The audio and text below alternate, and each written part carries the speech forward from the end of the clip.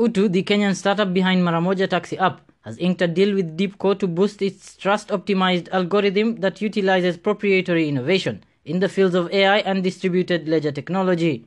The Japanese-based DEEPCORE, a subsidiary of global technology player SoftBank Group, seeks to permeate the culture of deep learning in society and developing of startups.